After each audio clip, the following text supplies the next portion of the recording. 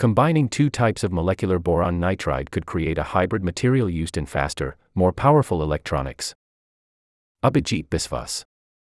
In chemistry, structure is everything. Compounds with the same chemical formula can have different properties depending on the arrangement of the molecules they're made of. And compounds with a different chemical formula but a similar molecular arrangement can have similar properties. Graphene and a form of boron nitride called hexagonal boron nitride fall into the latter group. Graphene is made up of carbon atoms. Boron nitride, Bn, is composed of boron and nitrogen atoms.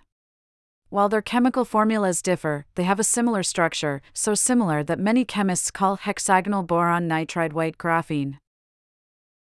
Carbon-based graphene has lots of useful properties. It's thin but strong, and it conducts heat and electricity very well, making it ideal for use in electronics.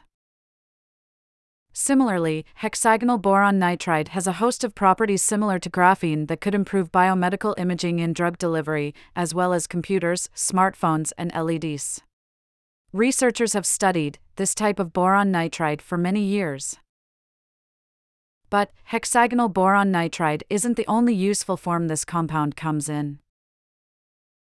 As materials engineers, our research team has been investigating another type of boron nitride called cubic boron nitride.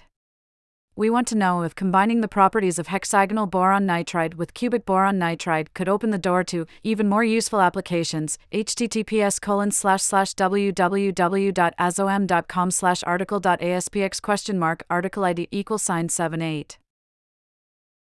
Hexagonal versus cubic.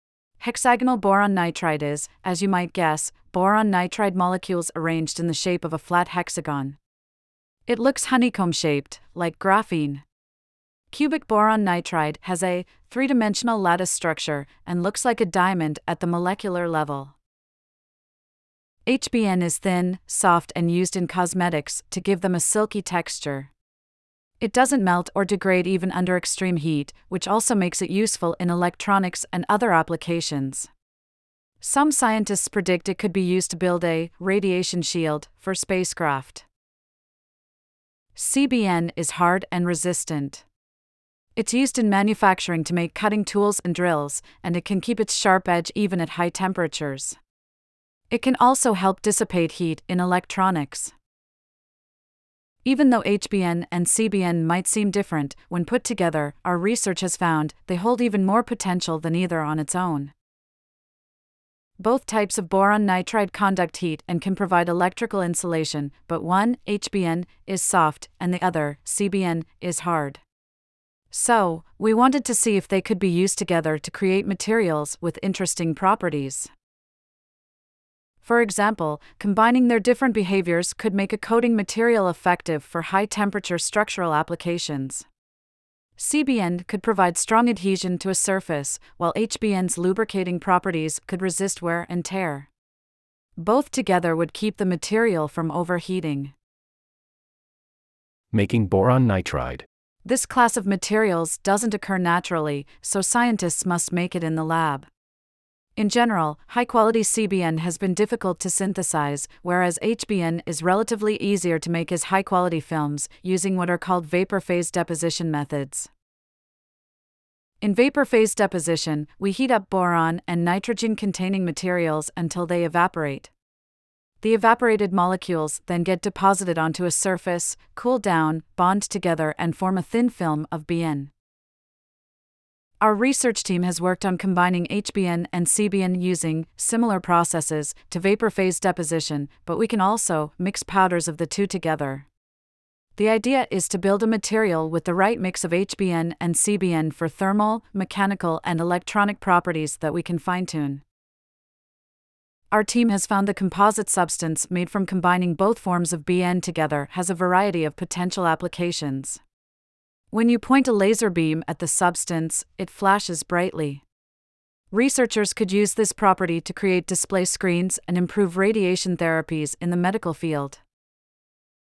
We've also found we can tailor how heat conductive the composite material is. This means engineers could use this BN composite in machines that manage heat. The next step is trying to manufacture large plates made of HBN and CBN composite. If done precisely, we can tailor the mechanical, thermal, and optical properties to specific applications. In electronics, HBN could act as a dielectric or insulator alongside graphene in certain low-power electronics. As a dielectric, HBN would help electronics operate efficiently and keep their charge. CBN could work alongside diamond to create ultra-wide band gap materials that allow electronic devices to work at a much higher power. Diamond and CBN both conduct heat well, and together they could help cool down these high-power devices, which generate lots of extra heat.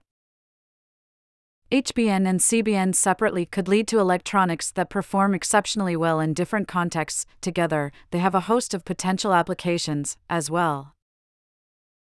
Our BN composite could improve heat spreaders and insulators, and it could work in energy storage machines like supercapacitors, which are fast-charging energy storage devices, and rechargeable batteries. We'll continue studying BN's properties and how we can use it in lubricants, coatings, and wear-resistant surfaces. Developing ways to scale up production will be key for exploring its applications, from materials science to electronics and even environmental science.